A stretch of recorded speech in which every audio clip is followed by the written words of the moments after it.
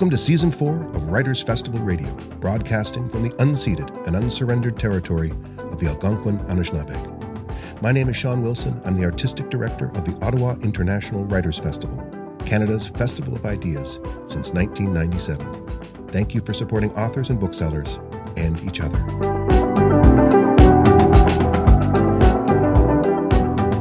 Greetings.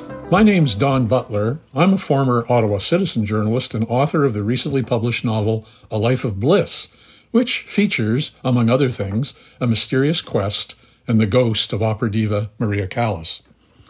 With me today is author Kate Hartfield, whose new epic novel, The Embroidered Book, a historical fantasy about Marie Antoinette and her sister, Maria Carolina, has quickly and understandably become an international bestseller. Kate's novels, novellas, short stories, and games have won or been shortlisted for numerous major awards. Kate's a former journalist who worked for many years at the Ottawa Citizen and lives on the rural edge of Ottawa. Welcome, Kate. Thank you very much. It's such a pleasure to be here with you, Don. And, you and I worked together for many years in our lives as journalists, and now we're both writers. And I have to say as well, before I forget, that I'm a big fan of A Life of Bliss as well. So we are mutual fans of each other's fictional writing, which is wonderful as well. Well, that is great to hear. And I have to say I have some distance to go to catch up to you, but you're setting an excellent example for me, Kate. Oh, it's so great. So for the benefit of those who haven't yet had the chance to read your novel, as I have, why don't you give us just a short synopsis? Yeah, so The Embroidered Book is about a girl named Antoine and a girl named Charlotte, who are archduchesses in Austria in the 18th century. They are Habsburg archduchesses, and as happens with Habsburg archduchesses, they are sent off to marry kings in distant lands. One of them becomes known as Marie Antoinette, the Queen of France, and the other is Charlotte, or Maria Carolina, the Queen of Naples. And so the book follows the two of them throughout their lives, with a twist, which is that in this book, they have secret magic. So it is historical fantasy and not just historical fiction. Right. And all sorts of wonderful things happen as a result of that. I have a lot of questions for you, Kate, but before we get to them, maybe listeners would enjoy hearing you read a short excerpt from The Embroidered Book. Excellent. I'll read the first few paragraphs just from chapter 1. If only Antoine could find a love spell, a potion, a ribbon, a ring. With the right magic, she'd open Mama's heart and save her sister from marrying the beast of Naples. It's not as if the Empress Maria Theresa, sovereign of half of Europe, is incapable of love. She loved Papa so fiercely that she tallied every minute she spent with him in her diary.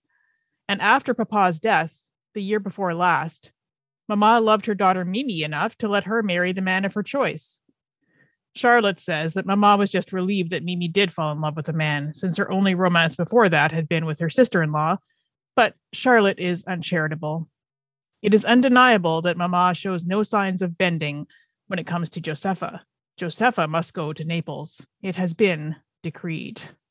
I'll stop there.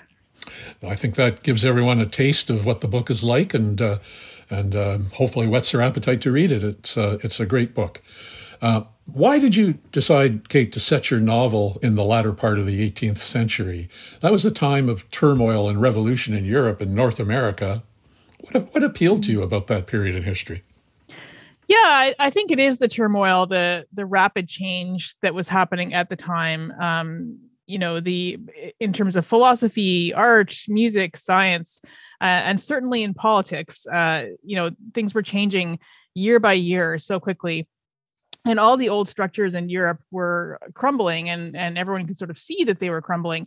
But what was to replace them, obviously, was an open question. And, so that periods of rapid change like that have always appealed to me. And I think the 18th century also reminded me in some ways of my own time, of growing up in the 20th century and seeing the rapid change and the hope that we had at the end of the 20th century when, liberal democracy was spreading. And it seemed like, we were talking about the end of history. It seemed like things were changing in a good way and in a permanent way. And now it's a little bit more of an open question, and some of that hope has faded. And so that reminded me a little bit of the Enlightenment and the 18th century, and the sort of two steps forward, one steps back, one step back that history often has. Yeah. Would you say your novel presents an alternate history of those events, or would it be more accurate to call it a secret history? Yeah, that's an interesting question. So, secret history, generally speaking, means a plot that does not depart from the known events of history. And so nothing in the book contradicts what you can learn on Wikipedia from what actually happened. Whereas an alternate history typically changes some event. So you have something like The Man in the High Castle as an alternate history when you have it posits that that World War II went differently, for example. So the embroidered book unfolds for the most part as a secret history. I think there are moments that are a little bit open to interpretation there, but the way that I approached it was very much to keep the events of history as they were, that the magical plot unfolds in the background in secret conversations, and everything that the public would have seen was the same as happened in our own history. Yeah, I did notice that when I was reading your book. I was going to Google a few times because I wanted to see, hey, did this thing that you're talking about in the book really happen? Did this character really exist? Did they really do that for that reason? And almost every time I looked, yes, it was exactly what history recorded, but you've given it a different twist. Yeah, definitely. And that's one of the puzzles that I find really fun about writing historical fantasy in that way, that is the secret history way. And one of the fun things about it too is that what actually happened is often so weird that it is weirder than anything that I could invent. You know, so truth is definitely stranger than fiction. Yeah, but you've managed to meld those fictional elements to the truth and come up with something unique, I think. So the embroidered book features, as we've been discussing, real characters. There's about 70 of them by my count. I was reading your listing of characters at the beginning of the book and tallied them up, and counting all the children and everything, there's about 70 characters in your book. And, of course, real events reinterpreted by you through a lens of magic. You do, I think, a masterful job of describing the look and feel of the era, everything from the clothes your characters wear to the palaces they inhabit. One example could be your description of the Grand Corps, which you call a French instrument of torture, the corset that puts all other corsets to shame. And this is something Marie Antoinette has to endure on a number of occasions, and not enjoying it very much, I don't think. What sort of research did you do to draw so faithful a portrait of this vanished time? Yeah, the research part is so fun to me. And the clothing and corsets in particular, you know, corsets and stays are an interesting element of historical fiction because from a modern perspective, often they are written as instruments of torture, but for the most part, they weren't. You know, they were supportive undergarments that people thought were perfectly normal and didn't hurt. However, the Grand Corps was different, and Marie Antoinette actually did write letters about how much she hated it.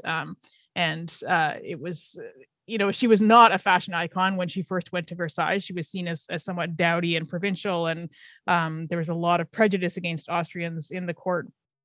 And so she remade herself into a fashion plate, and very deliberately did all the things that she was supposed to do, and did them better than anyone else, so that they couldn't get rid of her and send her back and destroy the alliance. So it was all very deliberate, and the fashion choices, you know, were linked in with the politics in that way. So all of it really kind of matters, you know, the food and the clothes and the architecture and all of that is not just window dressing, but it is very political and central to the story. So I had a lot of fun reading about it. And, you know, there's so much written about Marie Antoinette. I think I own 3 books about her clothing alone. so the challenge was almost, you know, where to stop, and, you know, researching the big picture stuff as I needed it. And then when I would, you know, found myself in need of a description of something, I would go and find that and not spend too much time looking in advance, because otherwise you could be doing it for years. But Charlotte was the opposite challenge, because Charlotte doesn't have as much written about her. And so I had to be a little bit more creative in looking for academic sources, journals, and even things like tourist pamphlets and blogs and that sort of thing. Yeah, I mean, it's a mammoth undertaking to try and research at the level of detail that you have that era. I mean, as you say, there is a fair bit of information in some areas, but it's hard to find, I imagine, in others. Yeah, and one thing with Charlotte that I found really useful is that her diary does survive in parts. So there's about 5 years of her diary that I have in translation. She kept a diary through her whole life, and most of it's gone, but we have that 5 years, and so that was a huge help. Yes, I bet it was. You also do very detailed descriptions of these places, the palaces and other places that your characters inhabit. Did you visit any of those places? I have visited some. I got to visit Versailles actually just as I was finishing up one of the, I don't know, the third or fourth draft of the book, I think, around there. So I'd already written most of it, but some of my own impressions did make it in a little bit here and there.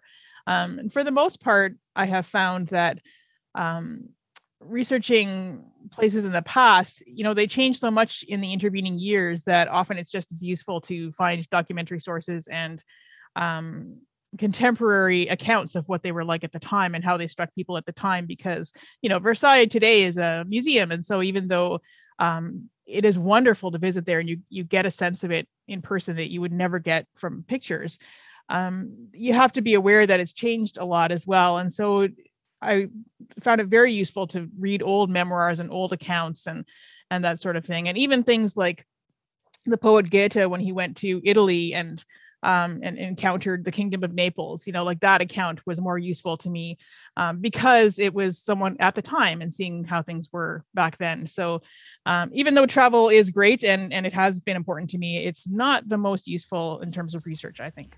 Well, that's interesting. And I guess you're right. If you're writing in a historical period that's no longer there, you're not seeing the same things, as you say, when you go today. But if you were writing a contemporary story, that would perhaps have a greater value. Oh, definitely. And I think the farther back you go, the more different it is, obviously. And so, writing a 20th century history, as you did, I think it's seeing the places and having a feel for them is much more important. Which is not to say that it's not important to have that sense for the 18th century as well. But, the balance between witnessing it yourself and reading in documentary sources gets a bit different, I think. Yes, for sure.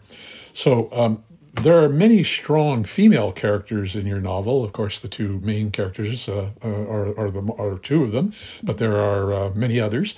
And even though their world is run by and for men, some of them wield real power. What were you thinking about when you created those characters? Yeah, that's a big theme in the book for sure, the power of women. And that was one of the things that appealed to me right off the bat when the idea came to me, is that there were these women in 18th century Europe who were quite powerful. A lot of them were Habsburgs, but then, you also had two great empresses in Russia in that century, for example. And that wasn't something that I had heard a lot about growing up. The idea of female power was seen as anomalous, I think, in my education, that there were certain very strong personalities, but other than that, it was not something that happened. And I think the 18th century in Europe sort of disproves that there was a lot of female power, but because it was a patriarchal society, it had to be wielded in particular ways. So there's an example of that in Maria Theresa's own life, where she was technically called a king, rather than a queen. So she had to make herself king. And something about that sort of appealed to me, the idea that you could wield power as a woman, but you'd had to find loopholes. You had to find ways of going about it, in the same way that she also was technically empress by marriage, but everyone knew who actually wielded the power. And her daughter Charlotte actually did the same thing. She was not technically the sovereign of Naples. Her husband was, but her husband was useless and everyone knew it. And so she just, went about ruling the kingdom on her own. Marie Antoinette is a little bit different. She had no desire to be the sovereign. She didn't want to take power, but she had to survive, and that was her goal through her entire life was to survive and to do what was expected of her and to be a good queen of France.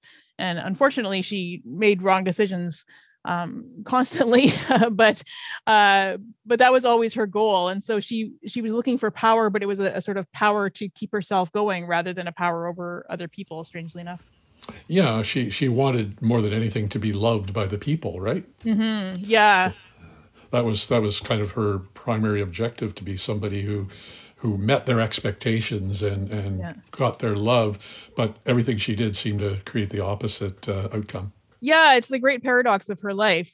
She was very soft-hearted and was really struck by the love of the people when she first came as the Dauphine to France, and really just wanted to do the job that she had been sent to do and keep the peace alive between Austria and France, because those two countries had recently been at war. So her marriage was her marriage would save lives if it could keep the peace alive. And so she knew that, and she took it very seriously and tried her best to be a good queen, and sort of the people's princess of her time. And it worked for a long time until it didn't. Yeah. Then it really didn't. Exactly. Yeah. So, as we've talked about, your two main characters are sisters, Charlotte, who becomes the Queen of Naples, and Antoine, who becomes Marie Antoinette. Mm-hmm. They were born into lives of incredible privilege, of course, yet both were sent away in their early teens to marry men they'd never met, to forge political alliances. Their destinies weren't really within their own control. What message were you hoping to convey about the status and lot of women? Yeah, it was interesting to me that I felt a lot of empathy for them, even though their lives seem so distant and so unfathomable to us today. We can't imagine what it would be like to live in that kind of wealth and that kind of privilege, most of us. But, in some ways, I could imagine it, and I could put myself into it. And the fact that, as a white woman today, a middle-class woman, I do have that paradox as well of being very privileged in some ways and marginalized in others. And so I could imagine that strange juxtaposition of being very powerful, but at the same time having to be subservient to one's husband, even if that husband was an abusive oaf, the way that Ferdinand was in Naples, for example.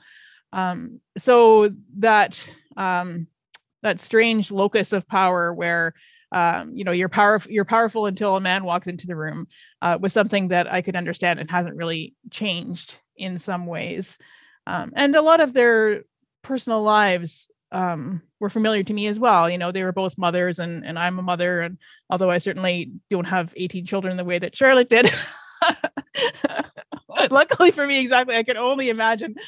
But that, that sort of gave me an in as well, that I could understand the way they felt about their children and the way they felt about their families and each other. I have a sister as well. So in some ways they didn't feel that distant to me. Yeah. I mean, without giving away any of the plot, there are times as the story unfolds where the sisters grow apart or on perhaps different teams. Mm-hmm.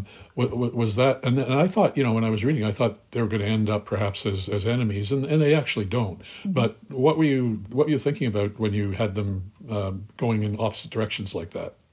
Yeah, I think there were a couple of influences on my decision there. One of them is, it's a bit of an homage, I think, to the idea of rival wizards or rival magicians, which are typically men. Jonathan Strange and Mr. Norrell is probably my favorite novel, and it features two male magicians who are sort of frenemies like that as well. And, it's a trope that we've seen in fiction a lot, the sort of, Saruman and Gandalf kind of idea. And so I thought it would be interesting to have it be sisters as rival magicians. And so I did want their relationship to cool and turn into something adversarial at some point.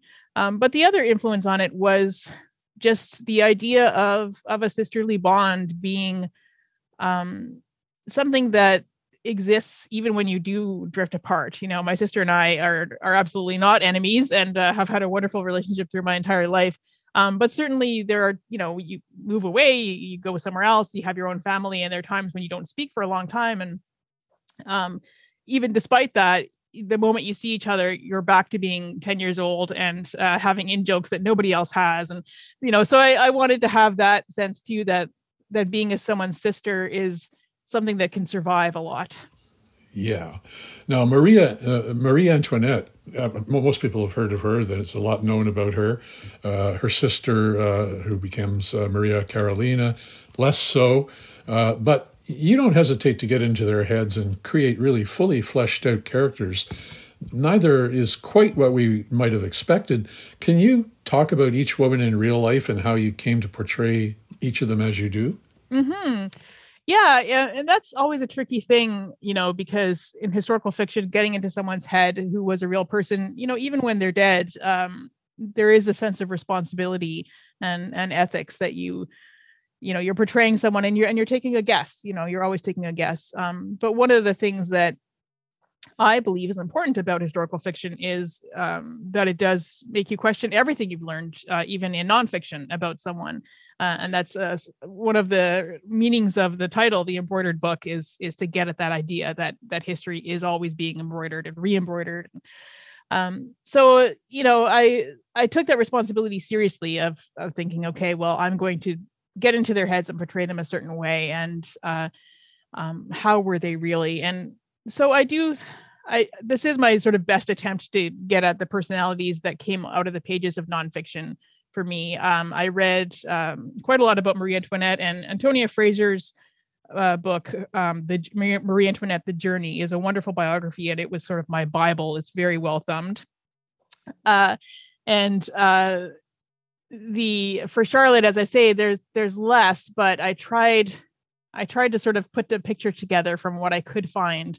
And Charlotte, strangely enough, despite the fact that she has less about her, I really identified with her. I felt like I knew her right away. And, that her motivation to be a good ruler and to create this enlightened kingdom was something that I understood as someone who's been sort of an idealist and a political nerd my whole life.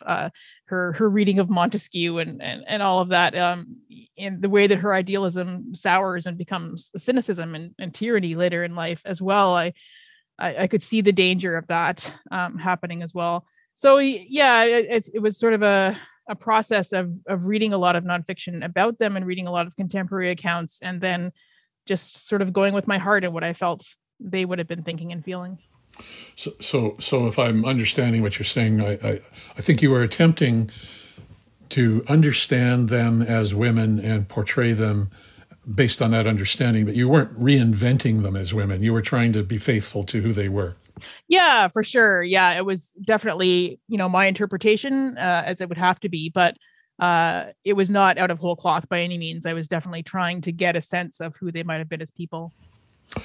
Could you speak a little bit maybe now about the two female artists who appear in the novel? They're not huge characters, but they have appearances, and one of them is the portraitist Elizabeth Louise Vigée-Lebrun, and then there's also Angelica Kauffman. Why did you weave them into your novel? Yeah, they're so fascinating. And again, I felt that female artists and female portraitists of the 18th century had been somewhat erased and forgotten. And there's been a pushback against that, I think, in recent years in terms of popular culture. But, I had no idea growing up that there were these artists who were so influential and who made their living and were women in the 18th century. And sorry, go ahead. Yeah. No, I was just going to say the National Gallery had a wonderful exhibit of Vigée-Lebrun's work in 2016, which I enjoyed very much.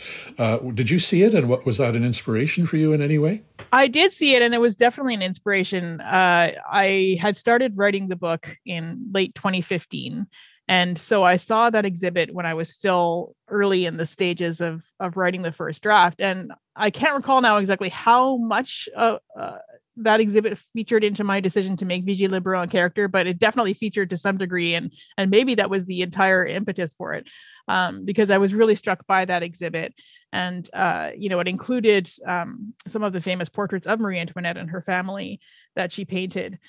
Art has always really featured in my fiction in odd ways. I have my first novel was actually inspired by a Peter Bruegel painting. That definitely loomed large in my mind. The art gallery, the National Gallery here in Ottawa, is somewhere I go when I feel the need to refill the well that I'm feeling creatively burnt out. I go to the National Gallery, and that always helps. You sometimes feel creatively burnt out, Kate? I do. That's hard to believe, given how prolific you are. Yeah, and it's been I think a real challenge for all of us. On top of all the other challenges in the pandemic, is not being able to go out and experience art and music and that sort of thing in the same way, because I don't think I realized how important it was to my own creative process to be inspired by the work of others. You're listening to Writers Festival Radio. As always, I want to thank you for listening and for supporting authors and booksellers through these difficult times. Our official bookseller is Perfect Books on Elgin Street, and wherever you are right now, there's an independent bookseller nearby who would be more than happy to sell you some great books. If you enjoy the podcast or any of our virtual programming, please consider making a charitable donation. We can't do this without your support. And now, back to the conversation. Now, magic, of course, plays a huge role in the embroidered book. In fact, the title refers to a secret book of magic spells and enchantments. Why did you want to inject magic into your story?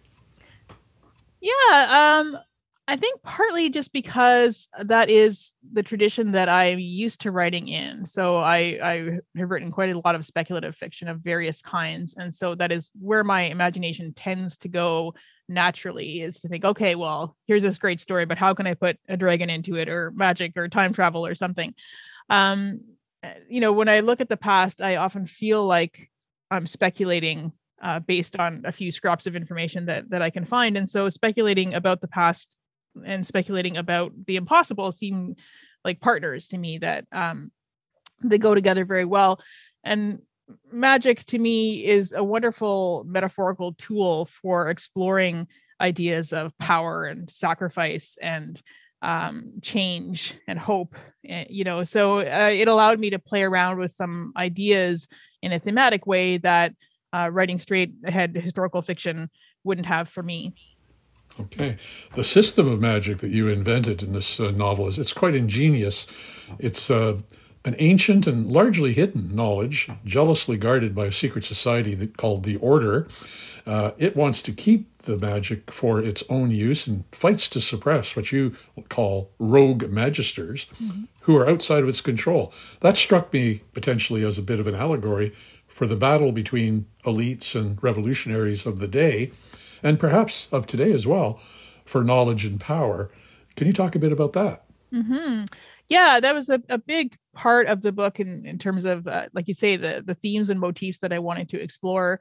In some ways, it's inspired by the real 18th century, which was a time of proliferation of secret societies. And, the Freemasons and the Jesuits were both persecuted and shut down because they were seen as being too powerful at a certain point. So that was really interesting to me, just that idea of secret societies playing that role in politics. And so I thought, well, if I have magic, then there'll be a secret society for that as well. And then, of course, that sort of evolves into the clubs that became the Jacobins and fueled the French Revolution. So yeah, it was mirroring history in some way. And also the idea of, as you say, the elites and the people who can have power and the people who can't have power, which is a big theme in the book. And interestingly enough, which was not planned or anything in any way, another writer, H.G. Perry, has a wonderful duology of books about magic set in the French Revolution. The first one's called A Declaration of the Rights of Magicians. And she actually, she looks at it from kind of the other side, where she looks at it from the revolutionaries' perspective. And so we don't know each other at all, but I've read her books, and that's really interesting to me that you could look at that theme from both sides, because my book, most of what you see is happening in the royal courts. So you don't see the revolutionaries as much. So I think that's a really interesting companion volume for anyone who likes my book. Go check out A Declaration of the Rights of Magicians. Did you read that while you were still working on this book? I didn't. I read it after I had handed in the last draft, which was good because at first I was terrified because I saw that it was coming out, and it was coming out before my book. And I thought, oh gosh, so but writers always think, oh no, somebody else has had my idea. But I was relieved to find that it is quite different. And it's a great book, but it is very, very different from mine, and looks at it from a totally different lens. So which goes to show for any aspiring writers out there that if you have an idea and you fear that somebody else has done it before or will steal it or something like that, it's all in the execution, really. So, feel free, just explore your ideas and don't worry about it. Right. One element that really fascinated me in your novel was the need for magic's practitioners, who you call magisters, to sacrifice something of value to them. Could be an object, maybe a memory. A lot of them seem to be memories, in order to get a spell to work. How did you conceive of this principle, and why did you think that was necessary? Yeah, I had a few different influences there. I think, ideas are often sort of like rivers, and there are tributaries feeding into them from various places, I think. And so the idea of sacrifice, I think partly because it felt like an old way of doing magic, that they would have this sort of medieval roots of having the star on the floor, like Dr. Faustus, and having to offer something up in exchange for power, which is a common theme in stories about magic going way, way back. So that just, it felt to me like something that might have been around for a long time, that you could plausibly believe that this was a form of magic in Europe. And it is a very sort of European folklore sort of approach to magic. And so that was part of it. And part of it was the thematic aspect of it, that I wanted to talk about the choices that these women made in order to wield power, and the personal sacrifices that they made. And often they were not sacrifices in the way that people of less privilege would make sacrifices. They were losing bits of themselves, losing their humanity in a certain sense, which I think is often something that happens when people take power. You have to sort of turn away from horrible things, or you convince yourself that you have to turn away from horrible things, or you lose the memory of what it used to be like when you weren't as powerful, for example, or you turn your back on friendships, all of that. And so those kinds of sacrifices I wanted to explore in a kind of metaphorical way. And then the third reason is just totally practical, which is when you have a story in which people can do magic, you have to have some reason that they would not do magic all the time, because otherwise your plot falls apart. So the practical constraint is you want to have some limits or some cost to doing magic. Right. And sometimes those costs are, you're right, they're not usually terribly high by the standards of maybe many people, but they are serious. If some of your characters are sacrificing their memories of a friend or a friendship or a love even. Mm-hmm. And that's something I think people reading it can really connect to. Imagine having to forget that loved person that you were connected to at one point in your life and never remember you had that feeling. Mm-hmm. Yeah, and the way that they do magic, what they get in return for that is very material. They're enchanting objects always, and so there is an element of losing your humanity in exchange for material gain to it as well, which is a bit subtle and under the surface, but it was always in my mind while I was writing this that this is the age of imperialism and colonialism and exploitation in many parts of the world, in Europe and beyond, and so that sort of acquisitiveness of the ruling class, I wanted to kind of mirror in the magic system as well. Excellent. You wrote the novel in the present tense. Why did you choose that? Yeah. So choosing a tense is always a little bit fraught for me because I do write in both past and present tense. I have books in both. And with this one, I felt because it was so dense in terms of the history, that I wanted to make it feel very immediate and feel very accessible to the reader. So some readers kind of balk at present tense because it's not as commonly used, but I do think one effect of it is that it does put you right in the driver's seat, so to speak. So you feel like you are right there with the characters. And I wanted that in this case because it had the possibility of feeling quite dry and distant, and so I was always pushing back against that to make it not feel like a Wikipedia article, that it was, that you were actually living in this room with these people. And so the present tense, helped me to do that. And also because, Yeah, it has a certain mood or tone as well. And I was definitely inspired, I think, by reading a lot of Hilary Mantel. Hilary Mantel's Cromwell books are in present tense, and she does just a remarkable job of creating that immediacy as well. But it creates a challenge when you're skipping over long periods of time in present tense, because it can be difficult to write those. So that a lot of work behind the scenes went into making sure that I could cover time, in a way that wasn't going to feel choppy. Right. Well, I think you succeeded. It works very well. Now, you also, another thing you do in the novel is you use letters between some of your characters to convey the plot at times. Mm-hmm. Why did you do that, and what are the advantages and pitfalls of that sort of an approach? Yeah, and that feeds directly into that whole question of passing time. And I had a few letters in the draft that my editor, Jack Renninson at Harper Voyager, was working on, and he actually encouraged me to add some more, and found some places where he wanted me to add those in. And the reason was because they are so efficient at covering big chunks of time, that you can have a letter in which someone says, oh, this happened, and this happened. And it feels natural because it's a letter. And lo and behold, you've just told the reader that 3 things happened, and you don't need, 10 pages to do it. So it was a way of sort of telling rather than showing, which was necessary in a book of this length.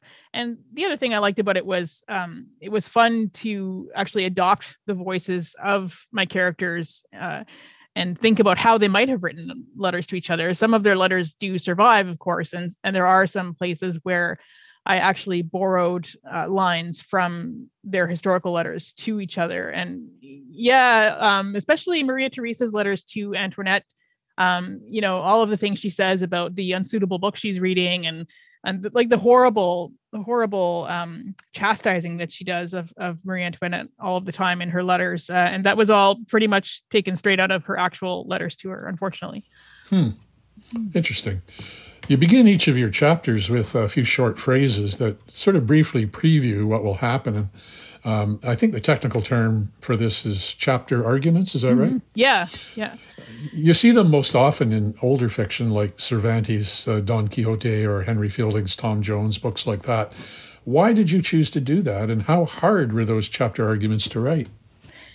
Yeah, they are an old tradition, and that's another thing that my editor Jack and I worked on very closely together, and he was eager to see if we could make that work. I find them very useful. I also use them in 2 novellas that I published a couple of years ago, the Alice Payne novellas, but I use them a little bit differently in that book. And in this one, they're partly to kind of create a sense of an aesthetic and a mood that is of the right period, but also it does sort of tell the reader what to focus on in a certain way, and pick out some of the thematic things that I thought were interesting and the motifs that I thought were interesting, and tease the reader a little bit too, because in a book like this, where it does match the known history, there's always this sort of push-pull with the reader, where the reader thinks, okay, well, I know what's going to happen next. It's 1789, here we go. And to a certain extent, I wanted to keep the reader on their toes a little bit about what was happening in the book. And so the chapter arguments are a bit of a subtle way of doing that as well. But I read a lot of the, I went and researched, I had files and files where I kept, okay, here are all the arguments from Don Quixote, and here are the ones from Terry Pratchett, and, just to get a sense of how I wanted to do mine. Yeah, well, good. This is a really big book, Kate, more than 600 pages. I think it's the biggest by far that you've yet written, right? Mm-hmm. Yeah, definitely. So what were the challenges of writing such a massive book? One thing that I found surprising about it is that it's not just like writing 2 books of ordinary length stuck together in a sense. So it's even harder. It's sort of exponentially harder, because the bigger the book, the more plot threads there are. So complexity also expands along with the word count. So I tend to be a heavy reviser. I think this book went through 7 major drafts, and they were quite different one from the next. So having to do big structural revisions on a book that ended up being 185,000 words it means that you have a lot of rewriting to do, but it also means that there are so many moving parts to it that when you change one thing, things in other chapters have to be altered as well. Strangely enough, because you might think that in a book that does hew to known history, how much could you change? But a lot, because there is so much happening in the background that is character specific, and so much about their motivations and choices that were kind of up to me. And so the more I changed in that regard, the more difficult revision became. So it was a long process to revise this novel, but Jack and I worked very closely on it together, and I'm really happy that we took our time and really got it right, I think. Yeah, you did. How long did it take to write it from beginning to end? So I started it at the end of 2015. So right around the time that I left the Ottawa Citizen, actually, it would have been right around then. But I haven't only been working on that in the intervening years. So I can't say that it took 7 years, because it has been 7 years, but I was doing other things. So I wrote, I have another couple of books that I've written in the meantime, and some novellas and a couple of games and short stories and freelance work and teaching. So it wasn't 7 years full time, but that's how long it has been between the initial email to my agent when I said, I have kind of an ambitious idea in 2015 and publication today. When you sent that email in 2015, did you get an immediate yes? I did, yeah. Jenny Goloboy, my agent, is fantastic. I've been with her actually since 2014. I signed on a different book with her. And she is great in the sense, well, she's great in many senses, but in this particular sense, which is that when I have an idea and I think, oh gosh, this is weird, or whatever, she trusts my instincts aesthetically, and just let me worry about selling it. You go and write it, and that sounds great. Go off, have fun. She's very patient and very eager for me to just use my imagination as I see fit. So yeah, she was supportive and said, absolutely, go ahead. And yeah, she's been a wonderful partner for me. Yeah, I mean, correct me if I'm wrong, but I think this publisher you have is the biggest publisher, like is it Random Viking? It is Harper Voyager, so part of part of HarperCollins. Yeah. Sorry, Harper Voyager, biggest probably mainstream publisher you've yet had. Yeah. And you talk a lot when you speak about this book about all that tremendous support you got from them, and you're still getting from them in many ways. Mm-hmm. How big an advantage was that to have a publisher like that behind your book? Oh, it's huge. Yeah, it makes a big difference, and I've worked with different publishers, as you say. My first book came out with a small press in Canada, and my novellas have come out with Tor.com, which is a branch of Macmillan, so a branch of the Big Five, but sort of smallish in its own little niche, small but important. So yeah, I've worked with different kinds of publishers, and they're all great in different ways, right? I mean, there are lots of advantages to being with a small press as well. But being with this particular publisher, and the fact that they really have put a lot behind the book. The cover is fabulous. I couldn't ask for a better cover from designer Andrew Davis.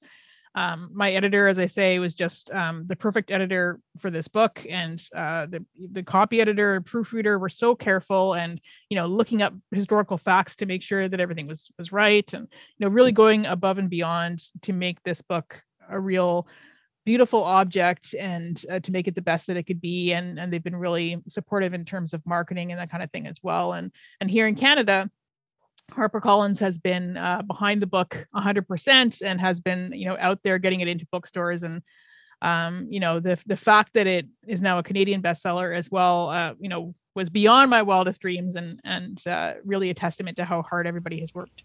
Yeah.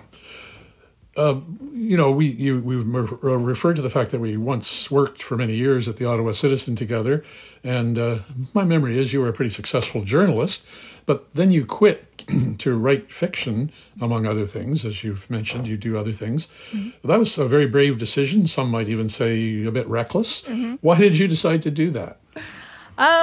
Yeah, I had a few different reasons that all converged at the same time. So, as journalism has changed very quickly over the last 20 years or so. And it's I loved it so much, and I loved working in the newsroom and working with my colleagues and having those story meetings every morning.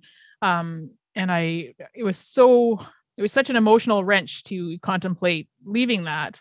But at the same time, the fact that journalism had changed so much and that so much of our days were taken up, doing too much work, with one person doing the work that 5 people used to do. And I'm sure that now it's one person doing the work that 10 used to do. And so I could just see that happening more and more, that there was going to be less opportunity to do the kind of work that I wanted. And it was just getting so much more stressful. And I had a young child, and I thought, okay, now is kind of the moment. I felt, there are several reasons why I felt that there wasn't really a path for me anymore in newspaper journalism. And so I thought, okay, well, there was an opportunity to take a buyout and say, okay, well, I'll take a few months where I've got this financial cushion and I can try to freelance and try to make it writing fiction and teaching. And if that doesn't work, I can get a job. So I took a few months and tried it, and it worked out. So here I am 6.5 years later, and still a freelancer, and fiction is becoming more and more and more a part of my working life and my income, which is what I wanted it to be. So I do try to keep my oar in with 1 or 2 pieces of journalism every year.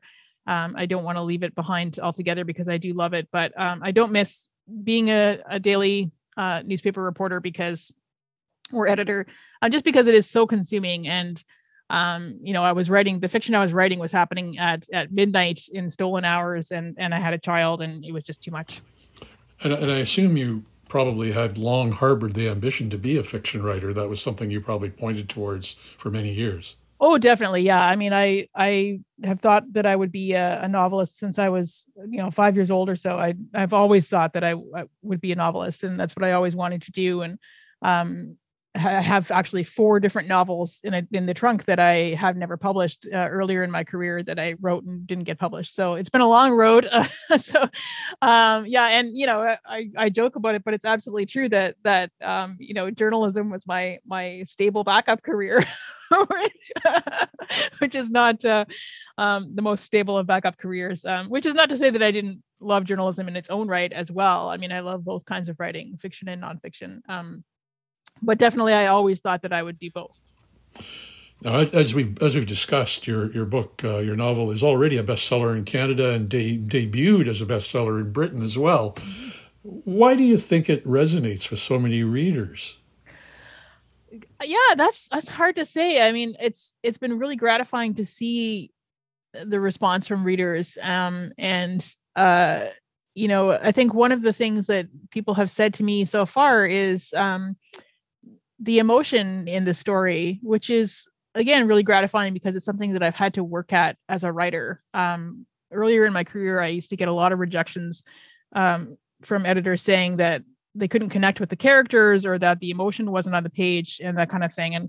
And to me, I thought, well, of course, how couldn't you imagine? Can't you put yourself in their shoes? So I really had to learn how to do that, how to convey emotion to the reader. So it was a very deliberate sort of craft leveling up that I did. And I do think that that's one of the most successful things about the novel is that it's not just a recitation of historical facts. It's history with emotion and real life built into it. So that's been one of the things that I have heard from readers. And I've also heard from a lot of readers that they have been sent to Google and Wikipedia to check, did this weird thing actually happen? And that brings great joy to my heart because I am that kind of reader too. Every time I, watch a movie or read a book, I need to go and research all of the background. So I'm very happy to add to that tradition. Yeah, I mean, I think you're right about the emotion that, I found that I really identified with these characters of yours. And who would have ever thought, based on what we know about Marie Antoinette, that you would feel sympathy, empathy, actually sorrow at what happens to her. I mean, right. It just didn't seem to be a likely feeling, but you've managed to make her such a human, such a character that you care about, that's the way you respond. Oh, that's wonderful. Yeah. And I feel the same way that I almost never would have thought of that myself. And by the time I got to the end of writing it, I did feel quite sad about her situation. And the scene that always gets to me, just in the book and in her life, is at the end when it's the night before Louis's execution, and they're all in prison together, and he's being kept in a different room, and he very deliberately says, well, I'll come back in the morning to say goodbye to the kids, but he doesn't, and he just goes, and and so I think, even though at one level we all know, okay, yes, these people were so privileged, so powerful, so and they sent so many other people to prison and to their deaths and everything else, and it's certainly not innocence by any stretch of the imagination, although of course the children were. But you can, even knowing all of that, you can really put yourself in that position of being a father, and knowing that you're going to die in the morning, and having your last meal with your family. And so I think in the end, it wasn't difficult for me to have emotion in those scenes. Yeah. So I'm sure that some of the people listening are writers, and I wondered, based on your career so far, what sort of tips would you have for people who are aspiring writers? Yeah, well, as I said, I've been at it a long time, and I've had a lot of rejection, a lot of manuscripts that never saw the light of day.